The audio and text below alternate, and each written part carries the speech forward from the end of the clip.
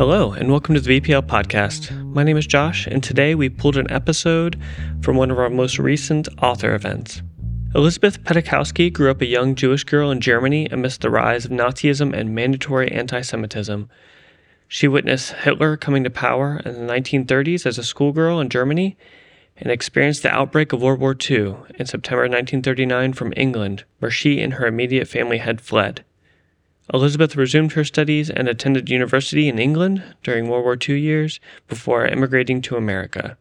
During this event, Elizabeth shared photographs from her life's journey, talked about her experience living through these historical events, reflected on the effects these universally known events had on her life, and read from her memoir, Where From and Where To, one of the last self-told German Jewish life stories.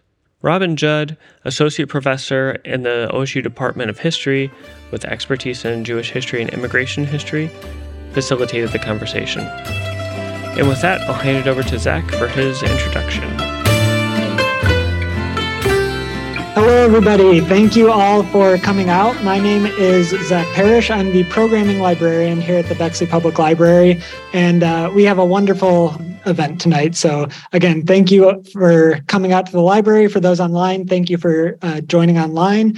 We also have a distinguished moderator tonight. We have Robin Judd, who is an associate professor at the of history at The Ohio State University. She is a specialist in Jewish, transnational, and gender history with particular interests in Holocaust studies, the history of anti-Semitism, the history of religion, the history of leadership, and the history of migration. She is the author of Contested Rituals, Circumcision, Kosher Butchering, and German Jewish Political Life in Germany from 1843 to 1933. And she is also the author of the forthcoming book, Love, Liberation, and Loss, Jewish Military Marriages and Community Building After the Holocaust, which is forthcoming from the University of North Carolina Press. In recognition of her work in Holocaust studies, Governor DeWine appointed her to Ohio's Holocaust and Genocide Memorial and Education Commission in 2021. So I will turn it over to Robin, and we will kick it off tonight. It is infrequent that one has the pleasure of introducing a speaker that one has actually only discovered that one has known longer than one assumed when reading her memoir. And that is that I thought I had met Dr. Petuchowski when I first met her son, Jonathan, and said to Jonathan at the time, Petuchowski, like, that's quite a name. Are you related to Rabbi Jacob Petuchowski? And he said that he was his father. And I cite his father all over the place in my first book, and then met Elizabeth, Dr. Petuchowski, the other Dr. Petuchowski. And that was the relationship. And then I read the memoir. And in the memoir, I discovered that not only is Dr. Petuchowski the author of 2 books, but also has translated a number of the formative books in the field of German Jewish history, including sort of the seminal book on German Jewish Orthodoxy written by Mordechai Breuer, which is translated so deftly that even when I was sitting in that graduate seminar in 1994, we had a whole conversation around the issue of translation. And it is sort of embarrassing to admit as a scholar that at the time, I didn't even think to retain who it was that had translated. And if you've read her memoir, you see that lyricism throughout. So Dr. Petuchowski, born in Germany, then spent time in the UK, and hopefully she will kind of talk about her multiple migrations. And then in the US, where she received her PhD and had an illustrious career before gracing us with her presence in Columbus, Ohio. Today's format will be that Dr. Petuchowski will speak for 30 to 40 minutes or so uninterrupted. And then when she's done, we'll sit in these chairs. I'll ask the first question or so, but there's so many of you. So I will only ask one question, and then we'll kind of open up the floor to questions from you in this audience and you in that audience on the computer. So please join me in welcoming Dr. Petuchowski. Thank you for your kind introduction. I have a lot of thanks to express. First of all, to our delightful library, in particular to our wonderful helper, Zach. And I want to thank all of you for coming. I see a lot of familiar and unfamiliar faces. It's a real pleasure to be here. And I will now start off to introduce my book, which is the purpose of the evening. And I will give you, first of all, a very brief synopsis of what it's about. And then I will read some samples so that you know not only what the book is, but what the book is like. It is not so much an autobiography as a verbal illustration. Events over the past century you are all familiar with, and I just happened to live at that time. And I will tell you what I saw, and I will illustrate it, how it affected people, including me. And I experienced Hitler's rise to power when I was going to school in Germany. For World War II, I was in England, and I experienced it as a girl going to high school and to university. And I was evacuated to a country town so as to be away from the bombs of London. And then I came to America, and the first thing that comes to my mind is culture shock. So I will tell you a little bit about that. And I was married to Rabbi Jacob J. Petuchowski, who studied at the Hebrew Union College in Cincinnati. And I worked at that time at the American Israelite, which prides itself on being the first English Jewish newspaper founded by Isaac Mayer Wise. Now, at that time, of course, it was just one of the local papers, but it was a lot of fun. And there are some profiles of the faculty of the Hebrew Union College, all very colorful people whom I describe, not always very seriously. And there are a large number of people I met, some famous, some less famous, but all utterly remarkable. Then we made a few trips abroad, including spending a year in Israel, and we went back to Germany a number of times. So that is in chapter 8. And that is what the book is about. It's largely chronological. Now I will give you some samples of what the book is like. Maybe see picture number 1, please. Yeah, that is it. That is the tombstone in Bochum, Germany, my native city, of my grandmother and my grandfather. And it is I'm showing it now because Rosa Plaut and Else Ostermann in memory. To me, they were both killed in concentration camps. And to me, the elephant in the last century is the destruction of European Jewry. Whatever else happened to anybody else, this is what this is all about.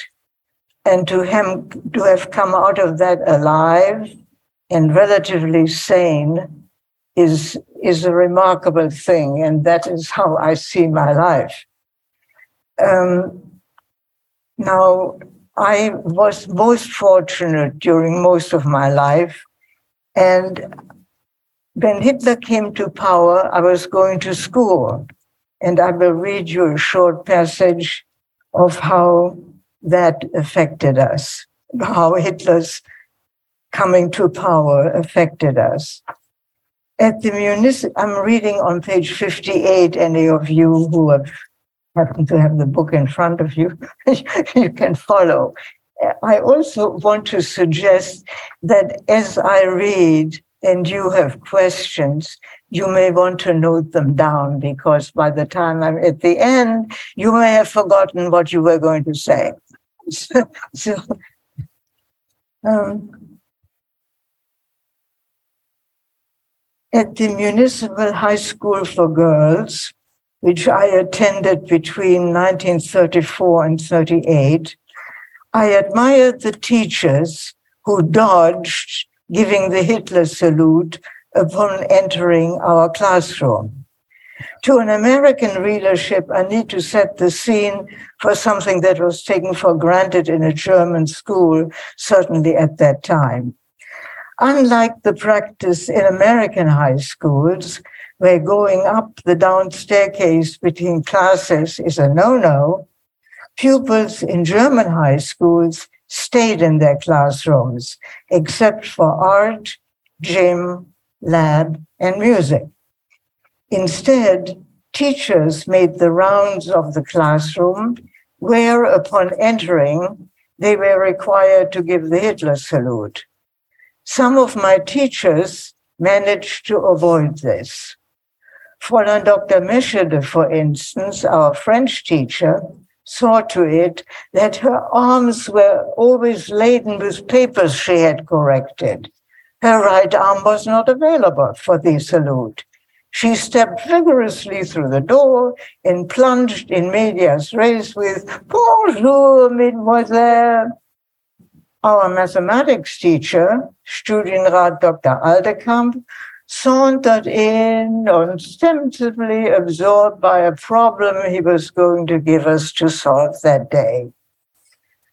This required salute had become routine after Germany had been taken over by a dictator who used intimidation and force to compel the masses to his view. That Hitler salute in the high school was, in the scheme of things, negligible. It came with coerced collective thinking in the press and in the arts, a dangerous development. In this way, I learned not only subjects of the curriculum, but I also got a whiff of that aura where coerced collective thinking led to unthinking. Outside the school, propaganda was overt. The above-mentioned party newspapers on every street corner, the ubiquitous pictures of the Führer. Did anyone tear down or daub Nazi posters? Attempting to do that would have put one's life at risk. In the school, compliance with propaganda was more subtle. Collective thinking has ever since then aroused my deepest suspicions. Now I will digress and tell you some of my thoughts. It's called Digression, Assimilation, anyone? ?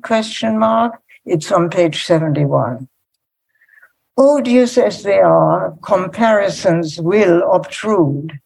I find it interesting that in America, Jewish Americanization is a virtue, while Jewish assimilation in Germany has been decried. Jewish responses and adjustments to the surrounding cultures can be detected in both settings. Jews in Germany and Jews in America have this in common. The age of Jewish settlement in Germany and the relative youth of Jewish settlement in America make an important difference. With my generation, the matured Judaism of Germany has come to an end. On the present American scene, a variety of Judaisms coexist, and as I see it, they do so analogously to the diverse populations among whom they thrive. American Jewish creedal gradations from total orthodoxy to agnosticism exist freely. The first, does Jewish adjustment to America not resemble German assimilation in that it takes account of external cultural conditions, multiculturalism and religious plurality in America are reflected in the makeup of American Judaisms. A great deal can be said on that subject. May we see image number 2? This is a sample of my maternal grandmother's handwriting when she was about 84. She is congratulating my husband and me on the birth of our first son. She lived in England and we were already in America. And I think what is so remarkable about it, first of all, how perfectly this looks. There is nothing hesitant about her writing. It's a very cheerful, loving, affectionate letter. But I think the very image says a lot. Now, she lived in what was at the time a village. It is now a small town. It has grown quite a bit in the southwest of Germany, in Hessen-Nassau. The place was called Camberg. It was later called Bad Camberg because one can take the cure there. It's a very famous place. All Jews in Camberg lived much the same lives. Yet these modes of Jewishness, which I described, were multiplied 100-fold in innumerable small townships throughout Germany. From the distance of years, I yield to our widespread need to categorize. I suggest that my grandmother was a representative of a Judaism unlikely to be amenable to the kind of historical assessment which focuses solely on the sociological aspect of the phenomenon Jews dwelling among Germans. Sociological studies convey an incomplete picture if, with ethnicity as a benchmark, they ignore the religious underpinnings of Jews in Germany. Many Jews in Germany sought to escape from discrimination, which barred them from careers in government and academia, and they converted to Christianity. Such studies typically conclude by rubber stamping assimilation as a negative value. But conversions do not alter the contemporaneous presence of a religiously aware German Jewry. I hold the view that the step from ethnic Jewish secularism to an abandonment of Judaism is short and can be taken almost imperceptibly. Stepping away from ethnic Jewishness is relatively painless. A basis of religious Jewish belief is less easily given up.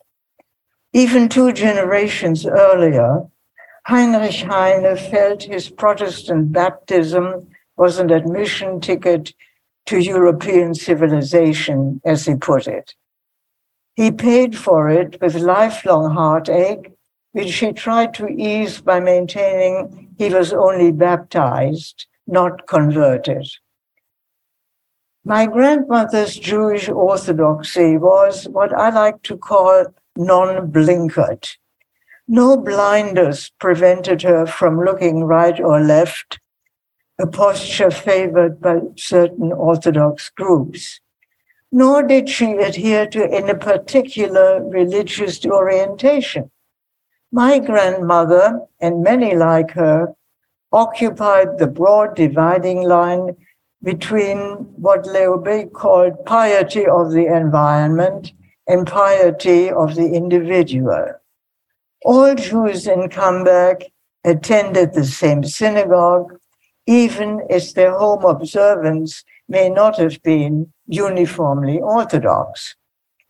They bought meat from the one local kosher butcher, and together observed the feasts and fasts of the Jewish calendar. Their homes adjoined the homes of their Christian neighbors. Jewish and Christian children sat next to one another at the local school. If you can take a look at the book eventually, there's a picture of my mother and another girl, and that is an enlargement of a school picture of all the children in that school, including Jewish children.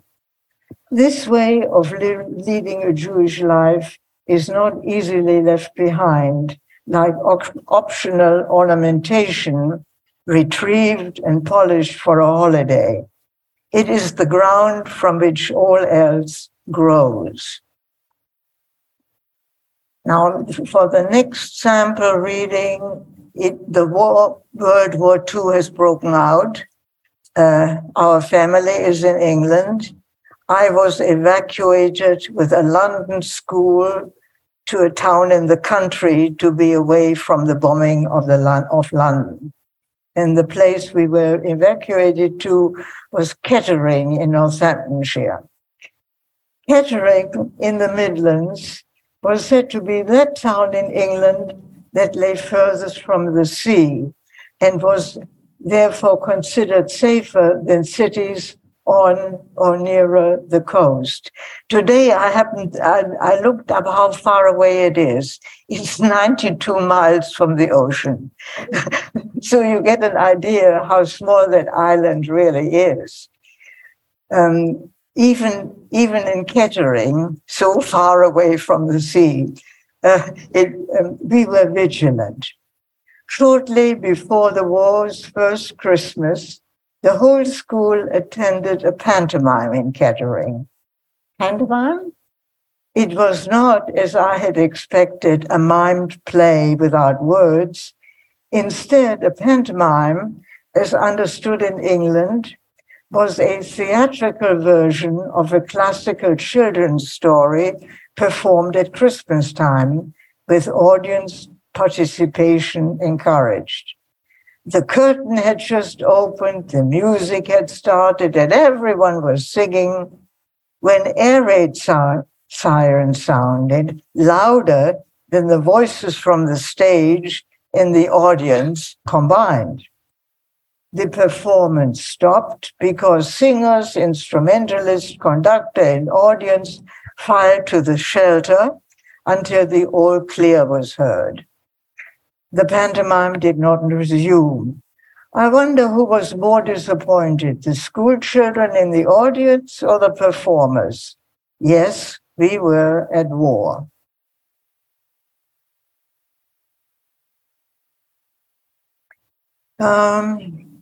At this reading, we are in England. No, we are already in America. And I'm writing about shocks of the new. It's on page 303. Much that was new to us during the first few weeks struck us as American, a huge change from the Europe we had known. Even today, I'm often conscious that I live in the United States. My first shock in Cincinnati, not abated now, was the sight of a policeman with a handgun on a peaceful downtown street. He can kill someone with that, I thought. I was used to London bobbies armed with rubber truncheons, threatening enough, but not lethal, although that has changed in some English cities. I wondered what lurking danger necessitated the carrying of this weapon as part of an ordinary American day. I was not yet used to America's high tolerance of violence. I did not know to what extent the shootin' film characters traveling west in well-armed wagon trains were part of the American DNA. Manifest Destiny produced idealists, financiers, and pioneers who settled territories extending to the Pacific. In popular myth-making, indifferent to anachronisms, heroes shoot their way west. Western movies, which still permeate American self-perception, show the gunslinging hero, his straddle-legged, spur-rattling gait a menace. He has come to town to set things right. I dare you, says his very stance. He is on his guard, like the armed Cincinnati policeman.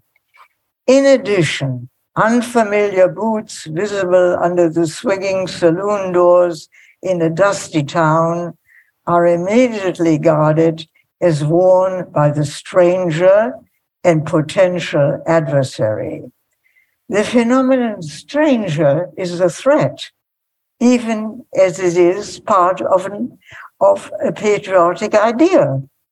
That is so paradoxical, because at the same time, we acknowledge with pride that America is a country of diverse immigrants who all started off as strangers in this land of promise. An American dichotomy we live with. Now in the meantime, I got married, and that is my husband and I, came to America. He came to America to study at the Hebrew Union College. And at that time, in 1948, we were the only married rabbinic student couple. Jacob and I did not remain the only married student couple. There was an influx of married students a year or two later. A student wives club was formed. We got together to discuss situations we would encounter once our husbands occupied pulpits. How active should a rabbi's wife be in the congregation? At what function was her presence expected? What conduct could be censured as either showing insufficient interest or as meddling? We invited people who could give us advice. With our heightened feminist awareness, these questions now seem uncalled for. We have come a long way. Lending her presence to many of our student wives' club meeting was Belle Wall, wife of Samuel Wall, a rabbi at Isaac and Wise Temple. His wife, Belle, generously shared with our group her good common sense acquired during years of experience. She came up with realistic answers to our questions and with seemingly easy solutions to anticipated problems. She assembled a reading list of autobiographies written by wives of Christian clergymen in the absence of comparable books by rabbis' wives.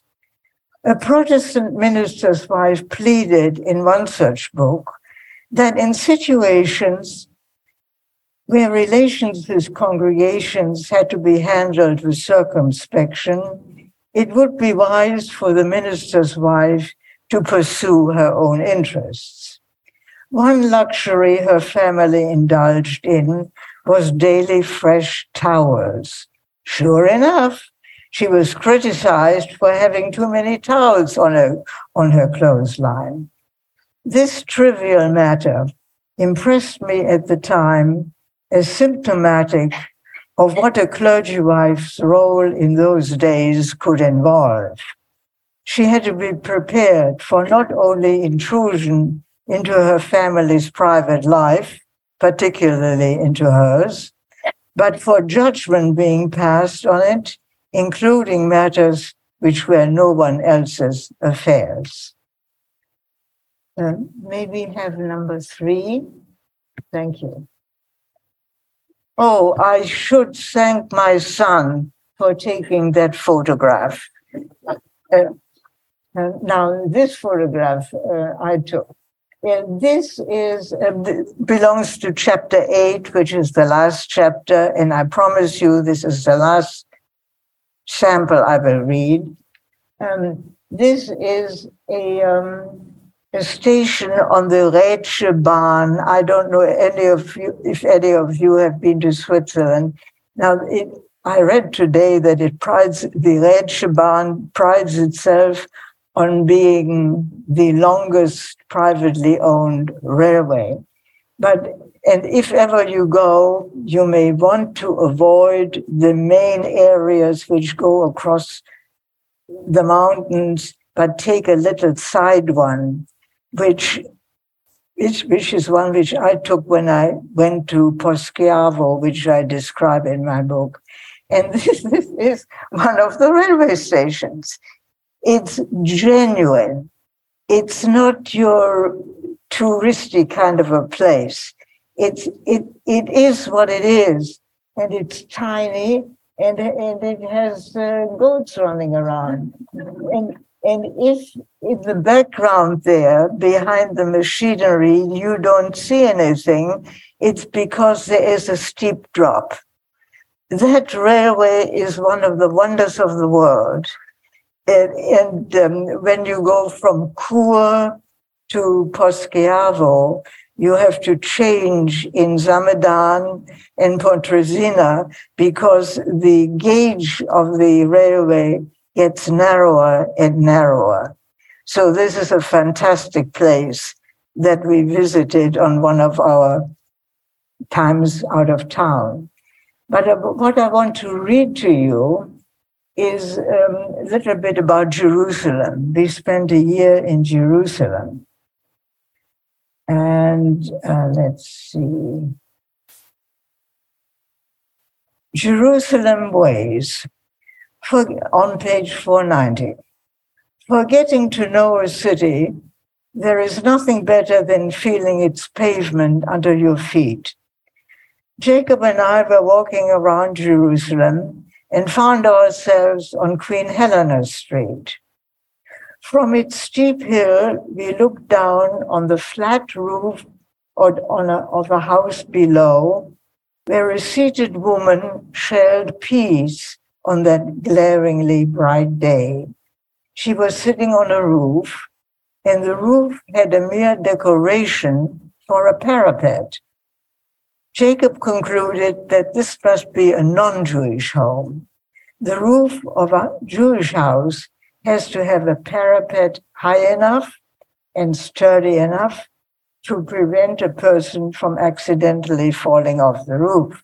And you can find this in Deuteronomy chapter 22, verse 8. In other words, this is not biblical. This goes back to the Bible. A little more about Jerusalem. At the home of a university professor who had invited us to dinner, something unconnected to the conviviality came about. A large but in no way extravagant drawing of a landscape hung on a wall. A profusion of charcoal and pencil lines on off-white paper conveyed like nothing I'd seen before the essence of the ground in Jerusalem, where it is unpaved, uneven and rocky, with vegetation struggling to grow. Our host explained that the artist Leopold Krakauer had been primarily an architect. Of course, an architect would have had a sense for the qualities and textures of stone, and that is what he had managed to draw. Jerusalem stone and unglamorous flora would not be called beautiful in the conventional sense, but they tower there, mighty, impressive and abundant as one approaches the city. You know, when you come from Tel Aviv and drive up, there looms Jerusalem, and you can see the stone and the this struggling growth. We had wanted to find a piece of Jerusalem artwork to take home with us. We did not have in mind anything specific as to form or medium, though not necessarily a view of the Western Wall. Here was a view of Jerusalem reproduced by one with a feel for the place beyond the overt piety. Our host referred me to Grete Krakauer, the artist's widow, who, like her husband, had grown up and studied in Vienna and other schools in Europe before moving to then Palestine in 1924. I made an appointment to see her. Few of Leo Krakauer's charcoal drawings were left. The one we acquired shows a gnarled tree in the left foreground. The rest of the ochre-colored paper is filled with both soft and heavy lines that suggest a prevalence of stunted shrubs amid contours of undulating scenery. A jutting boulder next to a rounded hillock with random outcrop and roots competing with rocks. The drawing gives a hint of the tough eternity of Jerusalem's ground. And here I address myself to people who may be watching on Zoom from Cincinnati. A little footnote. A frame for the picture was made by the Suda Art Store on Vine Street, a Cincinnati establishment, originally owned by one Biddlemeyer. Generations of newly ordained rabbis would hurry there with their rabbinical ordination certificates to have them framed. So much for my readings.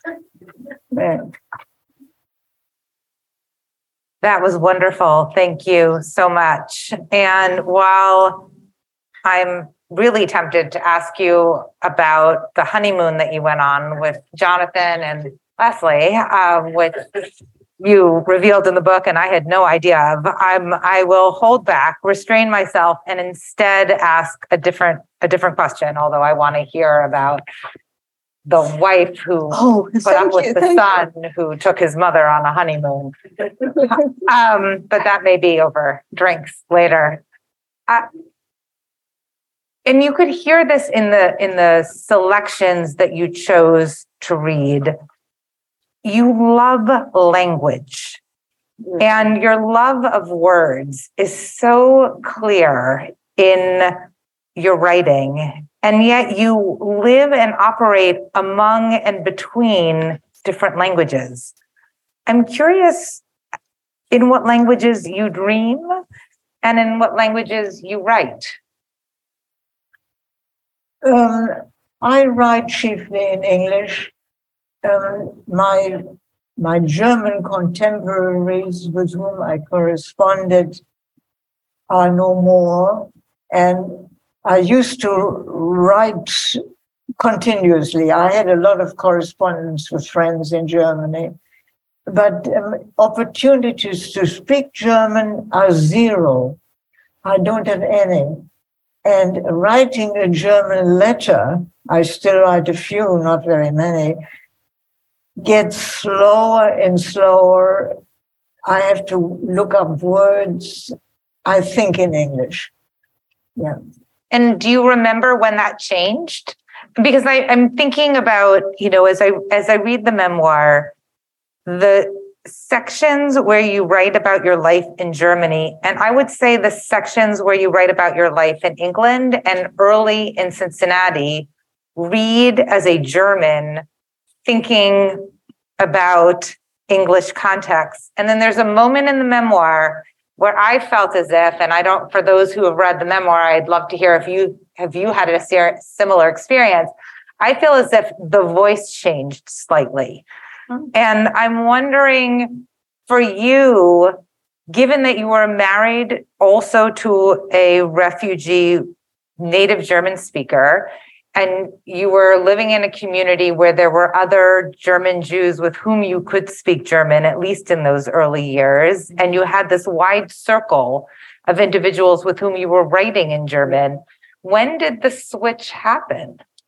And it's very interesting that you noticed that. I was quite unaware of that. I think it probably happened gradually. I think since I've lived in Columbus, my German has really atrophied. In Germany, in Cincinnati, I had some German friends, but they always spoke English, very broken English sometimes, but it was all in English. I think I do a lot more writing in German than I do speaking in German, and I think it happened gradually.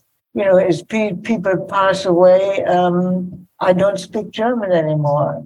Do you still do translation work? The translation work that you used to do of translating German works into English? No, I think even the people who speak German, native German speakers who speak English now don't no longer translate. I don't think they translate. They just have a very pronounced accent. You know. I could ask questions for hours, but I want to be sensitive to the number of people in the room. So maybe we can start with questions. And if there's ever some silence, I've got a list. So the question was if you could talk a little bit more about your school life in Germany and about the trip to England. The experience leaving. And the experience leaving. So maybe say a few more words about what school was like and then the experience leaving Germany.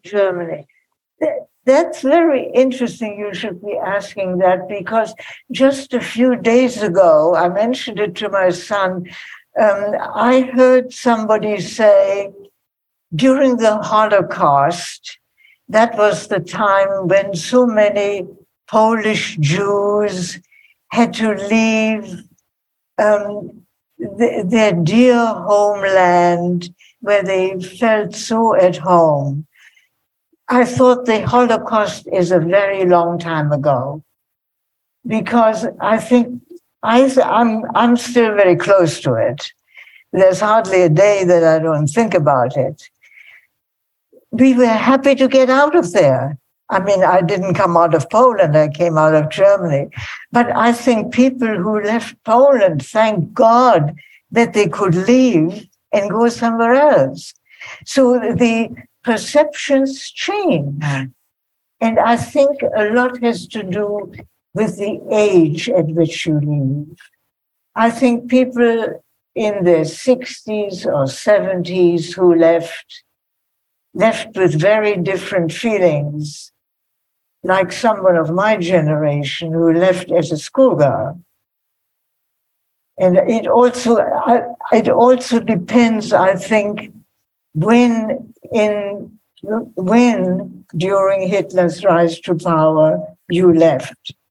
When you left at the beginning, it is probably because you were very well-to-do and you wanted to save your income and all your goods, and you left very early. And I think people like my family who just could not believe that somebody like Hitler would ever succeed, we left much too late. But I mean, how people felt about leaving, I think it depends how old you were. I think older people may really have felt, oh, what a shame that we are leaving. But they knew they had to leave if they wanted to stay alive. And I think it's probably a mixture of things. I mean, somebody in my generation had no sentimental feelings towards Germany whatsoever at that time. One of the striking things about your memoir was the sort of spirit, the sense of adventure that you had as both a schoolgirl in Germany and then as a student, a schoolgirl in England, and then a university student.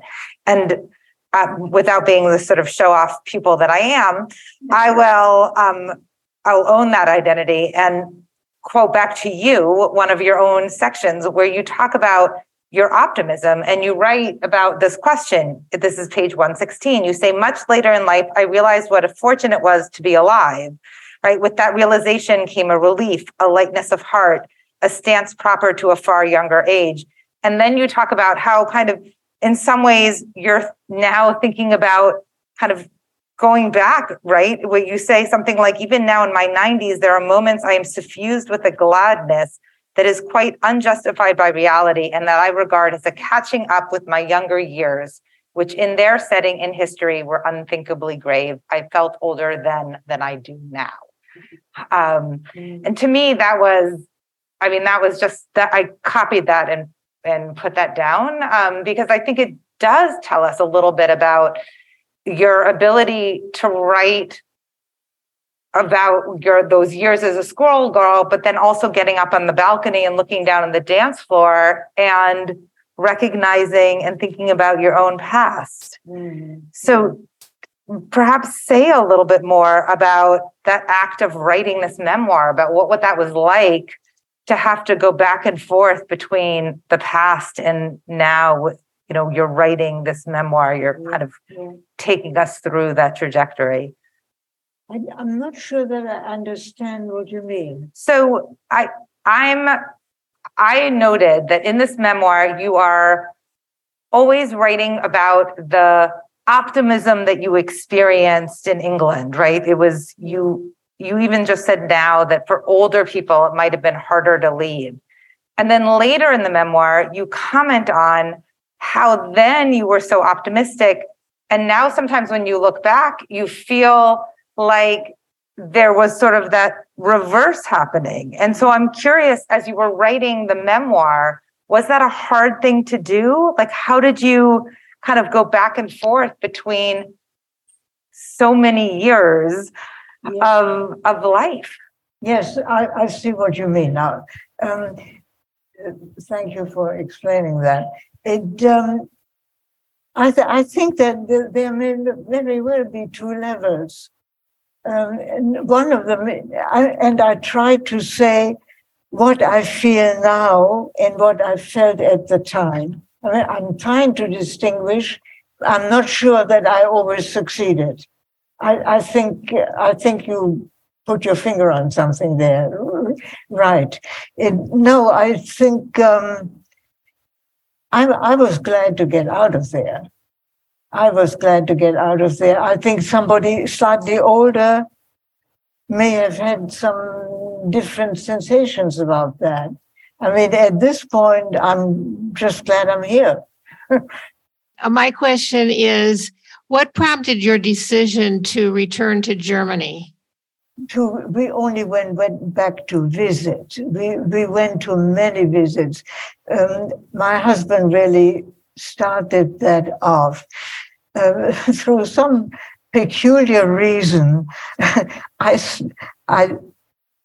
concentrated in my studies on German language and literature, in spite of many misgivings that I had about Germany, justified misgivings. And we at the University of Cincinnati had many contacts with the Goethe Institute. I don't know whether you're familiar with that. It's a cultural organization that encourages cultural exchanges. And my husband, who paid a great deal of attention to the German department at the University of Cincinnati, although, I mean, formally had nothing to do with it. He was married to somebody who taught there, that's all. So he was into the Goethe Institute, and he received invitations from them. And at one of these invitations, there was a very attentive listener who worked for a publishing firm, Herder in Freiburg, which is a Catholic publisher. And he made contact with my husband.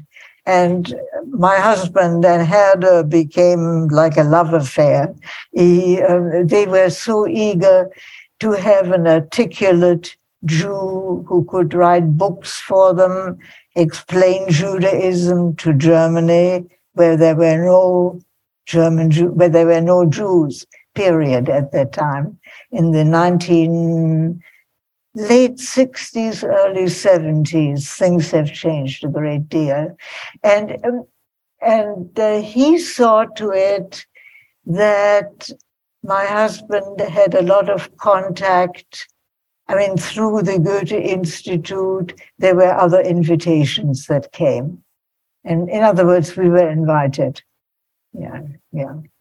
Hi, thank you. I was wondering if you wrote the book relatively recently, or did you write it over many years? I wrote it over many years, and I thank you for that really quite interesting question. I didn't sit down and write chapter 1, chapter 2, chapter 3. I wrote all over the place over many years. And then it was a question of putting it all together like a jigsaw puzzle and putting it in order. It took me a whole summer just to come up with the way I would be doing it and what I would be putting where. So I'm very disorganized. It came out looking organized, but the way it was written was in no way organized. A little bit here, a little bit there. Did you find that your perspective changed over the years and what you wanted to say? My perspective on what? On Germany, on your life? No, I don't think so. Not much. I mean, I'm not aware of it. It may have done, perhaps it should have done, but... Hi, thanks so much for coming and talking to all of us. I was wondering how your experiences have shaped your thinking on Zionism and the experiences of Palestinians under Israeli occupation, specifically thinking about your skepticism of collective thinking and your own experience of forced migration. I don't think I've given enough thought to that to give you a very reasonable answer. I'm for peace in the world. You mentioned the differences between the different generations and in their feelings about leaving Germany. Someone was curious as if your mother ever shared her experiences of leaving and if those differed from your experience leaving. Did my mother?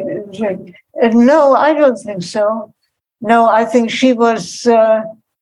I think she was the one who was so loath to leave because we had a very nice life in Germany, which she did not want to abandon, because she knew that wherever we would arrive, we would not have a way to make a living, and that is precisely what happened. My parents had a very, very hard time when we came to England. They had no career, none whatsoever.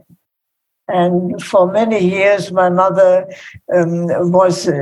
she was a fabulous cook. And she took to cooking professionally.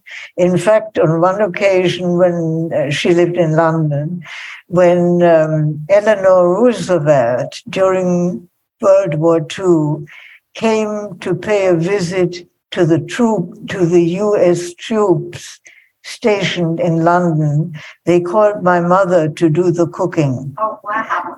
So, she was a very superior cook.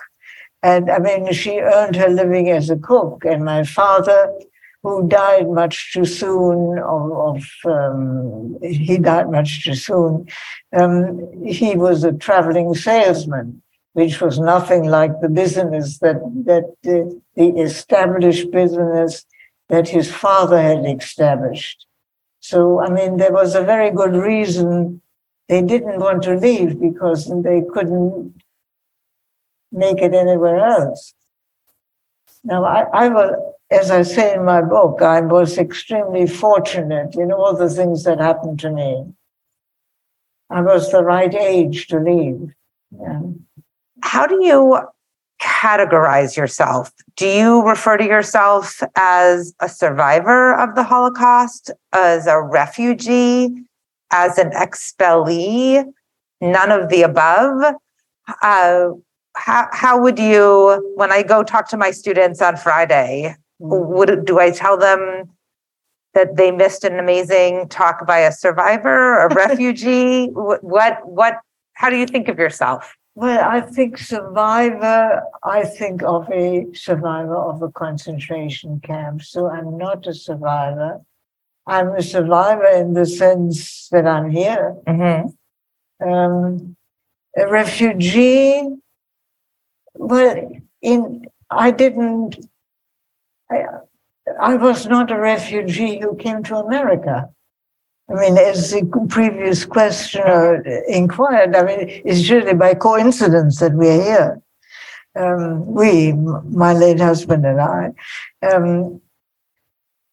In Germany, in England, refugee wasn't a big thing. I mean, it may have been for my parents' generation. And as I say in my book, I was separated from them as soon as I came to England, because they were in London and I went to school, which the day before the war broke out, the schools were evacuated to the country. So I left my parents, and I was 14. And I didn't feel a refugee. I felt like a newcomer in England. You know? I suppose I would be a refugee, but not in America. Yeah. How I categorize myself other than that, I really don't know. You'll have to do the categorizing. Always making me do the work. Any last questions? Then can you tell us about the honeymoon that you went on with your son and his wife? Well, that was a lot of fun. The three of us, started off in Rome, and after, 4 days or thereabouts, we separated. The married couple rented a car and went down to the Mediterranean, and I took a train and went to Florence. Thank you, Robin, and thank you, Elizabeth, for this wonderful evening.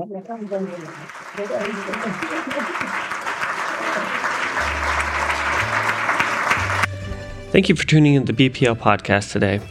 To find out more about the Bexley Public Library, including upcoming events, visit our website, bexleylibrary.org, or the handle @Bexley Library across all social media platforms. Email me with any comments, questions, or suggestions at podcast@bexleylibrary.org. Thank you.